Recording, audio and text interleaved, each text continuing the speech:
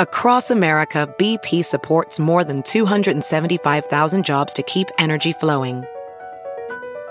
Jobs like building grid-scale solar energy in Ohio and producing gas with fewer operational emissions in Texas. It's and, not or. See what doing both means for energy nationwide at bp.com/investing in America.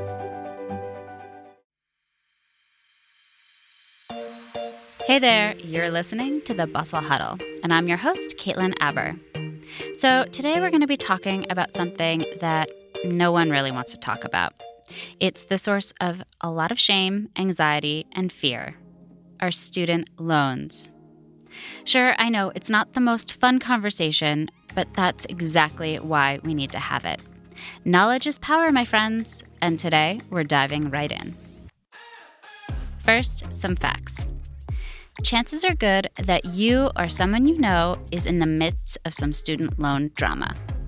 According to a February 2018 study published by the Levy Institute, there are 44.2 million Americans with student loans, which totals $1.4 trillion worth of debt. To add some context to that number, with $1.4 trillion, I could buy like 100 billion dog sweaters. But unfortunately, I can't, because I gotta pay my bills. Yep, I am also up to my ears in student loans. So here at Bustle, we wanted to learn more about how we got into this mess in the first place. And if so many of us have student debt, why are we still afraid to talk about it? Today's guests include Gaby Dunn, a writer, actor, and host of the podcast Bad with Money, financial expert Ramona Ortega of My Money, My Future, and Danny Funkhauser, someone who's managed to pay off over $70,000 worth of loans on a writer's salary by age 30. Yep, it can be done. First up, we hopped on the phone with Gaby Dunn. Gaby, thank you so much for coming on the Bustle Huddle. I was hoping you could talk a little bit about what you've learned in the last couple years of Bad with Money. So I didn't even really know what the deal was with my student loans when I started Bad with Money. I found out that I had 3 and that 2 were $2,000 or something. And then one of them was, for like $30,000. And I also realized that my mom had been paying them, which I didn't know. And also she was paying them off in like very small amounts. And so I was like, well, let's pay some of them off. Let me take this over. I went to Emerson in Boston, did not look into how many loans I would have to take out, did not look into anything. When my sister was 18, she went into a tattoo parlor and asked if the guy would tattoo her neck. And he said, no, you're 18. Like I'll tattoo your neck when you have more tattoos and in 10 years, but I'm not going to tattoo your neck when you're 18. And I keep thinking of student loans as like neck tattoos. Like you take them out when you're 18 and nobody says to you, you probably are going to want to think about that. Right now, I'm still paying for like chicken tenders I ate when I was 18. Right. Because you take out this money and it's the first time maybe you have money and suddenly you don't know how to use it properly or what it means to have it. It's really scary to take back your debt and your student loans, but what's the case for doing that? As early as you can know what the situation is, you should. Interest builds up and you really have to just even take a look at it. And I mean, I didn't look at mine for 10 years. I had no concept of how many I had, of what they were, of what company they were with, nothing. And that's like a huge thing that's going to affect my ability to put a down payment on a house or any sort of going forward in the future. And so you got to start looking, you got to take your head out of the sand. What were some things you found helpful when you were ready to take your head out of the sand and sort of just facing the facts about your own financial identity? Well, I didn't really have a choice because I was kind of doing it for the show, and also my mom was paying the minimums and stuff, but my parents don't have that kind of money. And so it kind of was this really weird conversation. I mean, it's awkward conversations always, but it was this weird conversation with my mom where I was like, take emotions out of it. Can you afford to be paying my student loans? And she was like, no. And I was like, okay, then I'll do it. And it's not necessarily that I can either, because it's certainly for me, I think right now it's 600 something a month. And that for most of my 20s was my rent. You started telling this, your own student loan story as part of the Bad with Money podcast. Mm-hmm.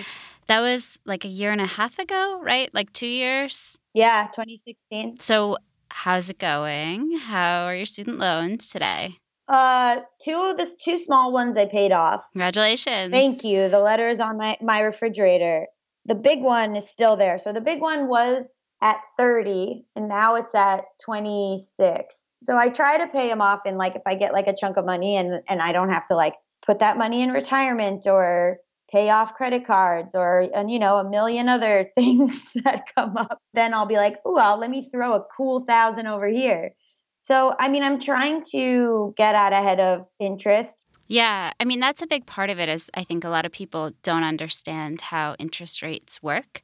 I mean, I've made this my like full-time job for the last like 2.5 years and I still don't understand anything. It is so purposefully confusing and it is so predatory. Like even stuff where they'll send an award letter, but you don't know if it's a loan or a gift. Like the language is confusing and that's on purpose. So I wouldn't be worried about understanding all of it and understanding everything. I think, there's definitely like loan forgiveness programs that you should absolutely look into. Some of my friends out of school went into nonprofit specifically to like get loan forgiveness. Like there are certain things that you can do that's like smart if you have the wherewithal and inclination to do it. But I'm just like an average Joe. I just am paying them down and like hoping for the best. I think our producer wants to hop in with a follow-up. So I just consolidated my loans, and honestly, I'm still not even sure if it's a scam. What's your thoughts on the new generation of loan consolidators? Well, I actually talked to a loan consolidation expert, and he was like, anyone who tells you that there's one size fits all for student loans is a liar or trying to sell you something. There are some people that consolidating will make you like not eligible for certain forgiveness programs. I also know it's like easier to consolidate, right? Like, have you found that it's sort of easier to make the payments? Is that the big draw for you? Yeah, because I've gone from paying like $1,100 to $660. Mm-hmm. Ugh, it's like almost a devil's number. And so I understand that I waived my right to forgiveness Right. For deferment in case I ever lose my job. It's going to be a big challenge if that ever comes up. Right. Yeah. It's all like this gambling game. You're just like betting that certain things will or won't happen. Like you said, consolidating major payments lower monthly, but it also, you opt out of deferment programs, you opt out of forgiveness programs. And it's kind of the same with like almost everything that I've learned in personal finances. It's like, you're basically just betting on like what taxes will be in the future. And like nobody knows that. We could all be in space. Well, one of our questions was, like if you have this enormous student loan balance, but you also don't really have a savings, which is the better thing to put money into? Like do you put... Most of the experts, quote unquote experts that I've talked to have said to pay the student loans because that has interest adding up. But some people say that student loans are like not as bad of a debt to have. Like if you have credit card debt, you got to pay that off before you save anything. But student loans kind of operate in this little mixed area where they're sort of seen as like respectable. Like, oh, you did this cool thing, so that's why you have loans. So sometimes it feels like student loans are a thing that's happening to us, but how is there a way we can take back control and do something about this? So there's student loan justice, there's studentdebtcrisis.org. There's a lot of like radical places that kind of or the Debt Collective. That's one where it's basically like people together sort of trying to just be like this norm isn't working. Everyone's alone. That's the biggest problem with money is that everyone is alone and everyone's going through stuff alone and everyone's judging themselves. And if once you realize, oh, hey, this is like a thing that's happening to millions of people across the country, it's not a personal failure. People take things to be like, I am a bad person, I am deficient. But it's not a personal failure. It's clearly a systemic failure. So I think there's like reason to look into stuff like that. I think that that's a great segue to the next question, which is when you're sitting around, maybe you're out to dinner with some friends or you're talking, and you all sort of feel like you're on the same page, but no one really knows what the other person's bank account looks like. How can we better have conversations with each other where we can be honest, less judgmental about each other and ourselves, and really use the information we have to empower each other? You just gotta talk to each other. You just have to I know it's vulnerable. You just kind of have to be the first person to say something. I mean, people talk about salary transparency, which is this thing that made me really uncomfortable. You have to share tricks and tips with each other and talk about things that you're doing. And if you come up with a good idea, share it with people. And because no one else is looking out for you. And studies have shown that nobody is going to know more about how to maximize profits in your community and area than other people in that community. It's talking to your next door neighbor, or talking to I'm a queer person, right? And so talking to another queer woman in Los Angeles would be my best bet for figuring out what works for me, versus reading a website from a person who maybe doesn't live in my area or hasn't had my experience. Research has shown that you can get the most information from people within whatever mile radius of your house. So Gaby, where can people learn more about you and your work and check out all of the Bad with Money stuff? You can find me at Gaby Dunn on Twitter and at Gaby Road on Instagram. And you can also find me on Bad with Money Season 3, which is airing now anywhere you can find podcasts. And then I have a book. I have one book that came out last year called I Hate Everyone But You. And then I have a Bad with Money book coming out in January that there'll be more information about coming up. Awesome. Thank you so much. I feel like you've been such a great help to so many people. So really appreciate it. Oh, thank you for listening to the show. You can listen to Gaby's podcast, Bad with Money, and I definitely recommend that you do, wherever you listen to podcasts.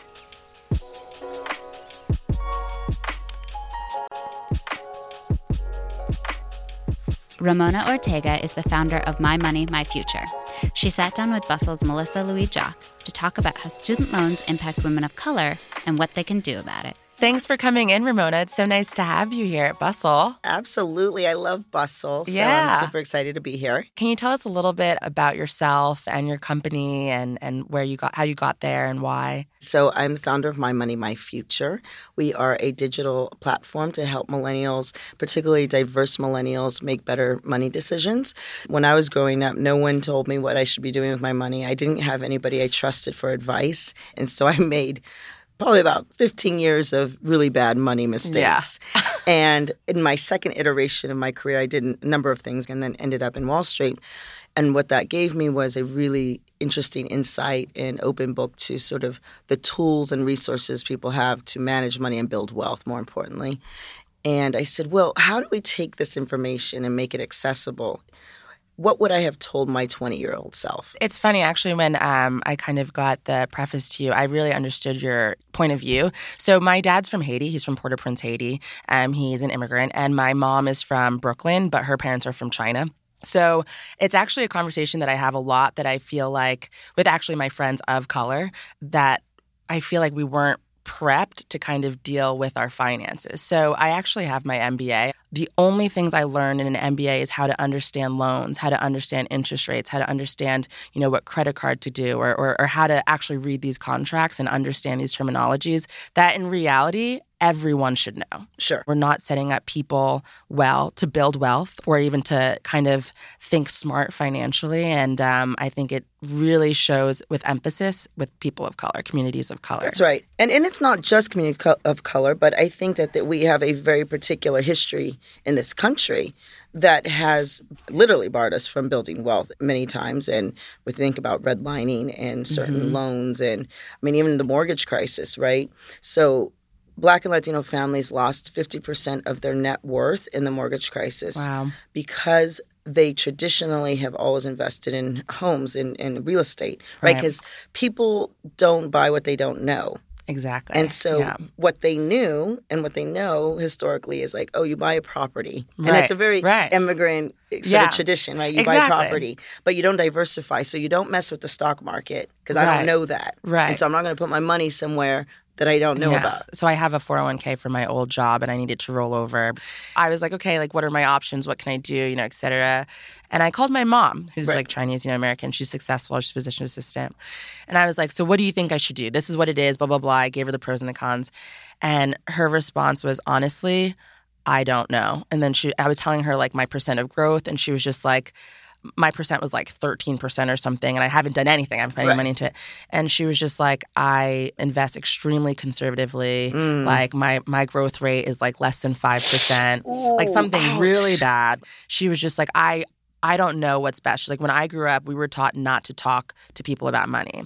Right. And then what she said, what was interesting was like, I was telling her about maybe I wanted to talk to someone that was a little bit more equipped in like financial advising. She actually said to me, yeah, well, maybe you should ask Lynn and John, or you should ask. She started listing off white families that I knew. And she was just like, all I know is that she didn't have to work and they went on vacation every year. So they must be doing something. So it's like what you're saying with this building wealth. I was taught how to survive and I was taught how to get a good job, and you're taught an amazing work ethic. Right. But you're not really taught how to extend that, how to make it last and make generational wealth, right? Yeah, that's right. And it's interesting. One of our mottos is don't just survive, thrive. Yeah, exactly. And I think that's a really big thing because especially – I would say first generation, not only college, but first generation professional folks, we're sort of thinking about the salary, and that's important. That's an important part of your net worth.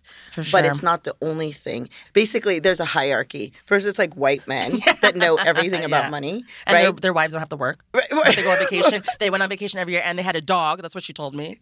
Oh, that's so funny. They had a dog, a big house, went on vacation every year, and Lynn never worked. I love that was her marker of understanding finance, right? It's very so it made it about your family and like your home and what he could do, right? So white men, I would say somewhat men of color. Like I think there's like a difference to men generally that made it right, and then it's sort of white women, and then women of color are the least experts in money. There are things that you learn going forward, but I learned them very late in life, right? Even when we think about student debt, for example, because let's go into sort of really one of the first places where folks of color really get screwed. I'm not an immigrant. My family, is third generation Mexican-American from California, but I was the first to go to college. We have a lot in common with a lot of African-American communities also in the South, right? It's generational poverty. Right? Absolutely. So it's not like people didn't speak English. That wasn't why. Right. I think it's really important to understand that, right? So we're just catching up. I'm going to be the first generation to receive any wealth inheritance. Right. We're going to bear the brunt of the financial sort of student debt crisis because most of the time our parents or grandparents did not set up some fund or some trust fund. A grandparent didn't die and leave us some money.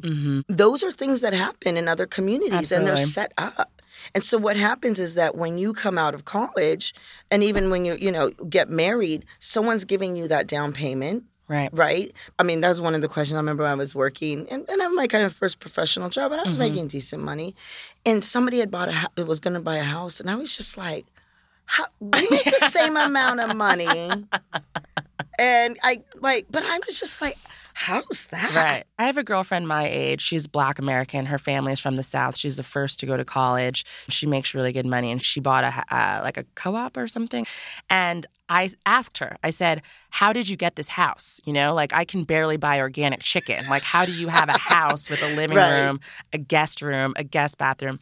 And she explained to me she has a financial advisor. She explained, if you look into it, you could actually pull from your 401k as a first-time home buyer.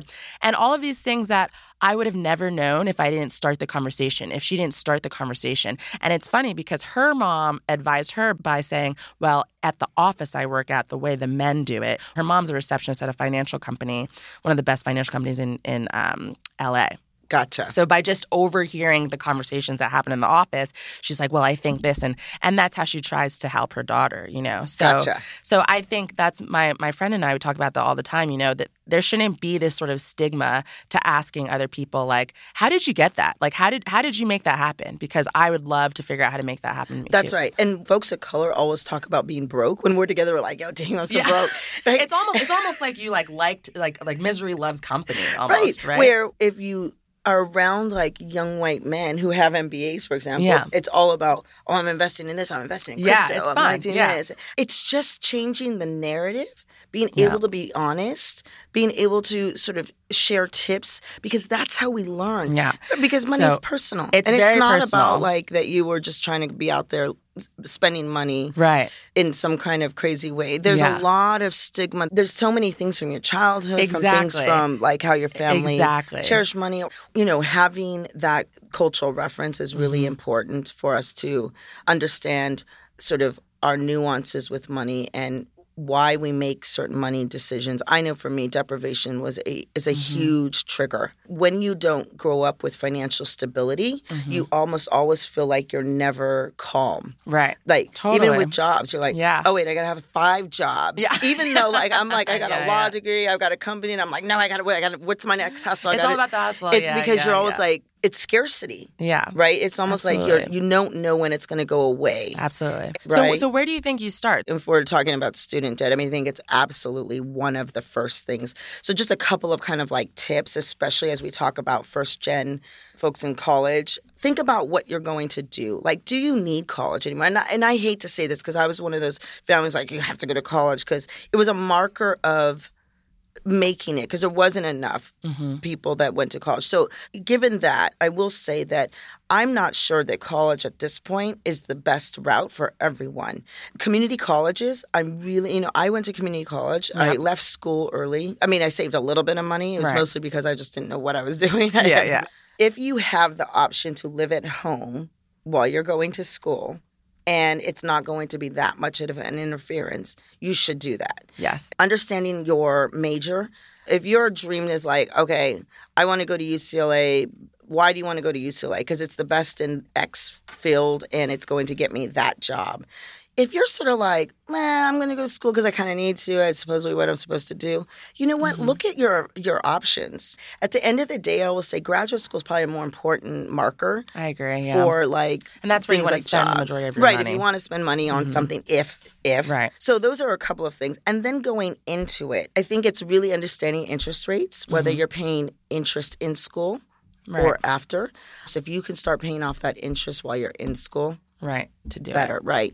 Look, I worked through school. You can do it. It's not easy. It's not. But life ain't easy. So, you know what I mean? I'm just like, think about it as being preventative, right? So here's a couple of things that you can do before you get into the debt. I made every mistake with student loans that I could. I took the max. I was working, but I don't even know what loans I took. I mean, it was just that crazy.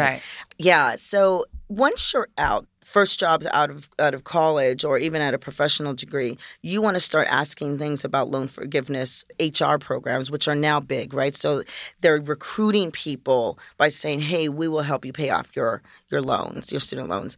Also about bonuses, sign-on bonuses, because that's a good way to make maybe a lump sum payment. That you can, right.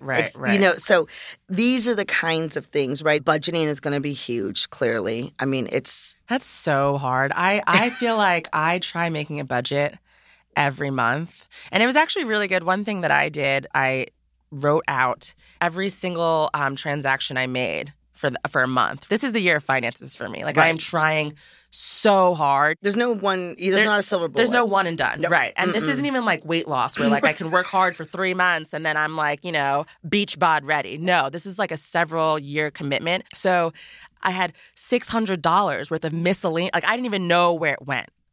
Like I couldn't even remember. Like I couldn't even tell you where it went. And they ranged from like $5 to $100 purchases. Sure. So I was like, it actually did help me because it made me realize like this is $600 that could have went to my credit card or to my student loans. That literally went to God knows what, which was probably like bubble Target. Tea. Or Target. It's probably Target, bubble tea, CVS. So we use a simple method. It's 50, 20, 30, right? And you've probably heard this is that whatever your monthly salary is, no more than 50% should be costs that you have to pay, right? Okay. So if you're living in an apartment that's more than 50% of your take home, you got to move. 20% should be going towards your savings or your retirement. Okay. If you can't live under 50, then that means that savings might have to be down to 15. 30% of your take home can go to miscellaneous, like kind of whatever. Got it. Okay. Within that is where you should be prioritizing what it is that you want to spend on. Got it. Now, again, if you are living over 50, right? So then you should pull from that 30. Then you need to be pulling from that 30. One of the things that I cut out was going to Target. Like, I'm serious. I actually just don't go there anymore because I get distracted and I stress shop. Right. I get stressed out, and then I'm just like thinking I'm like, oh, I'm gonna become a baker. Let's do it. For me, eating out, I don't mind spending money going out to eat because I'm a foodie. I love food, and for me, it's a way to bond with my kid. I'm a single mom. He's 16. We go out to dinner. I clearly don't go get my nails done. Right. That's actually a priority for me. Yeah, no. It's like an hour that I dedicate to myself. I'm like not on my phone. It makes me feel good. I prioritize coffee. Yeah. Exactly. So you have to be honest with yourself. Yes. Like, what do you actually like? What do you actually care That's about? right. Yeah. That's right. Thank you so much for coming in, Ramona. Can you just tell us a little bit about your app and where we can find you so that our readers can download and kind of get this help today? Absolutely. So we're not a mobile app yet, but we're mobile responsive. So you can go online, mymoneymyfuture.co. You can find me on Twitter at Ramona_Ortega, and also the company at My Money, My Future. We're also on Instagram. We do a lot on Instagram. Find us on any of those places. Okay, we will. Thank you so much for coming in. Thank you. You can learn more about Ramona's work at mymoneymyfuture.co. So, what is it like to pay off all your student loans? Our producer, Anna Parsons, chatted with writer Danny Funkhauser to find out exactly how she did it. Like, did she give up shopping completely? I got my master's in journalism, and that was a 12-month program that cost me in loans, I think just over $60,000. So it was on a 10-year plan, but I actually started overpaying, and I finished paying off those loans in 5 years. Wow. And so you did that living in New York City on a writer's salary, correct? Of all the places I could go, knowing barely anyone, and was working in journalism. What do you think was the driving force behind you wanting to pay them off as quickly as possible? Before I went to grad school, my parents were very anti-loan. They were like, it's going to be something hanging over your head. You're going to feel like a prisoner. You're not, going to be able to make your own decisions around money. But I wanted a job that I would love. And so I wanted to go to grad school, and it was worth it to me, but I think I wanted to prove something to my parents. It's what was driving me and what made me be really on it when someone else might not feel that. What kind of sacrifices did you have to make? I mean, it was looking at my costs and what were variable costs and what were set costs. Obviously, I chose an apartment living with roommates where, it wasn't the most central. It was actually in Greenpoint. It was a comfortable neighborhood, but fairly cheap rent. The other variable cost was really food. You don't need to eat out all the time. You don't need to get lunch, so it was a lot of making my own lunches and trying to figure out something that was healthy, that was going to be filling, but it was also pretty cheap. For example, baked potatoes with chili on top that was like the cheapest meal. It was like a $2 meal that was actually very filling. Do you have any other food tips for us? I got to admit, I just purchased a lunch that was $13.39. Yeah, and you probably could have bought the ingredients at the store for so much less. Like, I'd much rather buy like a bunch of kale and some eggs and, some like olive oil and lemon juice and make like a salad. Yeah, like a kale and egg salad. Okay. Yeah, there you go. Yeah. Would you typically do that on a Sunday, or would you, create your meals as the week went on? I would do it on a Sunday. I would actually create a bunch of stuff. And it was usually really good Monday, Tuesday, Wednesday. By Thursday, it was kind of like, all right, I'm sick of this. So I think that's where, though, if you're good about it and you do it on Sunday and eat it for 4 days, I think Friday you should, treat yourself and have something different. I was actually thinking about that method just now because I'm like, okay, it is a Friday. I'm at the office. It's right before vacation. Like, it would be fun to have a meal out as long as this wasn't my normal. And because this is my normal, it's no longer special. Yeah. And then you actually get, you appreciate it more. What about clothing? Would you buy at thrift shops? Would you just look for things on sale? Would you just not buy anything at all? So I had a rule about clothing, and it was if I already own something, I can't buy it. And so if I had, say, a black cardigan sweater, I just couldn't buy that because I already had that. This happened to me a lot with shoes. It was like I have one pair of black boots, and I would wear those all winter long. And I think it also helps that I'm a very simple person in terms of how I dress. But there were times when I had something and like a pair of black leggings and really wanted a better pair. And it was just no, I have this. If I want to put this outfit together, I have the thing that I need, because it's so easy to impulse shop. And that was the way that I fought against that and was able to say no to stuff that I saw in the store. Oh, yeah, seriously. Because I feel like I'm one of those people who I look at my closet and I'm like, I just don't have enough. And it's like, Anna, how many pants can you have? I remember when you wrote the article for the Billfold, for all the listeners out there, Danny wrote an article about how she paid off all of her student loans. I'm going to be really honest. I still have about $100,000 worth of loans. I remember reading it and saying like, okay, I want to do what Danny's doing. How do I make it work for me? And honestly, I still haven't done it. And I wonder like what separates a person like you from a person like me, if it's just like the immediate gratification. I need to figure out how to make the changes, necessary. Yeah, and I think it's important to think through your own values and what you want to spend money on, because the only way you can make a long-term change is if it really fits into your values. I have a lot of friends who actually do have like, the same amount of loans as you still have. And it's just like, that's not going to be 5 years. Like mine was a little bit less. So I was able to get through it, but travel is really important to me. And so I didn't travel a lot during that time, but I did go on this like 10-day trip to Puerto Rico on, stayed in a hostel and like got discount tickets. It was important to me to not give up everything because I still had to be happy. I find it a challenge of mine is when people ask to hang out on the weekends. I find that I'm often booby-trapped into plans that require a lot of money or drinking. Yeah, and I would actually say, obviously, I feel like there's a success story in my story, but I think we all make choices. And one thing I regret is my time in New York, that I didn't have more fun with people, because I had a lot of good friends there, and I didn't go to happy hours after work that much. I stayed in on weekends a lot, and this, sense of like, oh, I need to save money was definitely driving a lot of that. And, now that I've moved away from New York, I look back on, my late 20s that I was there, and I was like, I really could have done a lot more and had deeper friendships had I not been so concerned about never spending money. So, I mean, I think that goes back to the same thing in terms of like, deciding what your values are and, is this paying off loans worth it to you? Or do you want to really have a more balanced life because you're giving up something each way? So I grew up in a household where my parents were always in debt.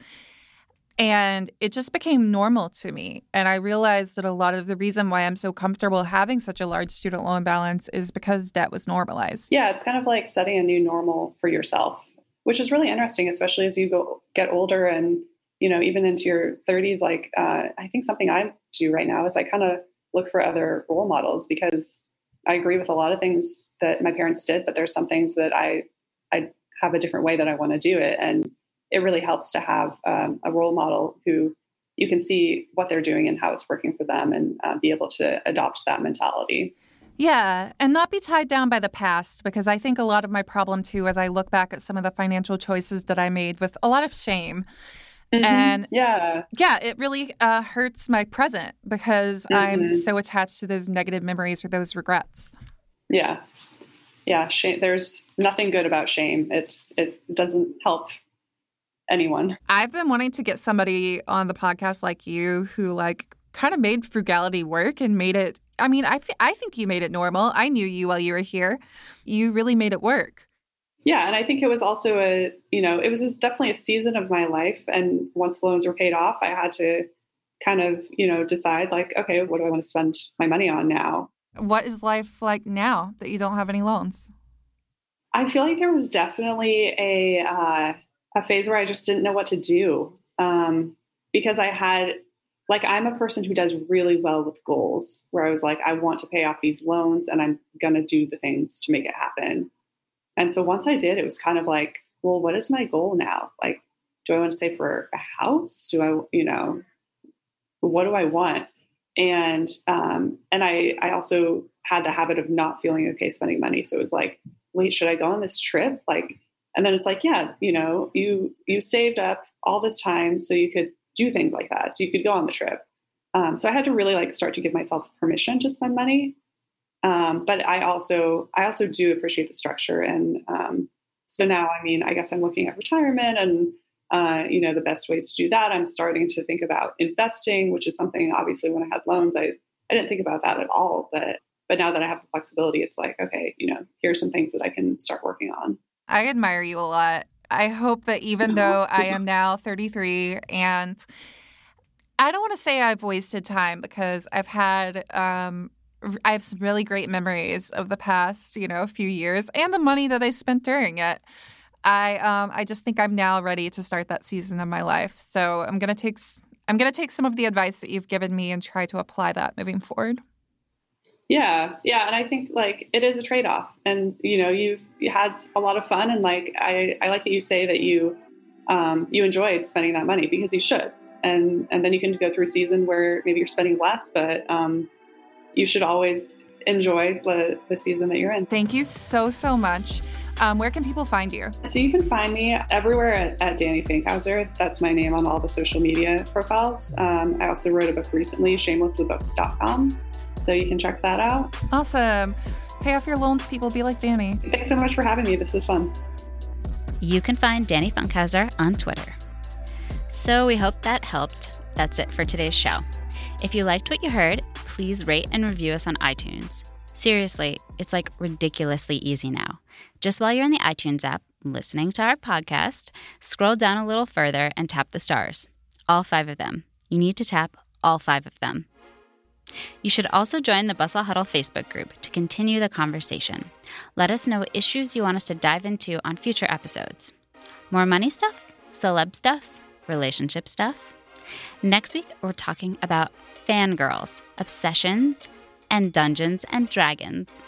As a woman who had to teach herself how to play Dungeons & Dragons to be able to DM, I think that it's 2 very different things. A woman entering the fields of Dungeons & Dragons is going to be at a little bit of a disadvantage just because of how cis male it's been. The Bustle Huddle is produced by Julia Shue, Michaela Heck, and Anna Parsons. I'm your host, Caitlin Aber, and I'll see you next week.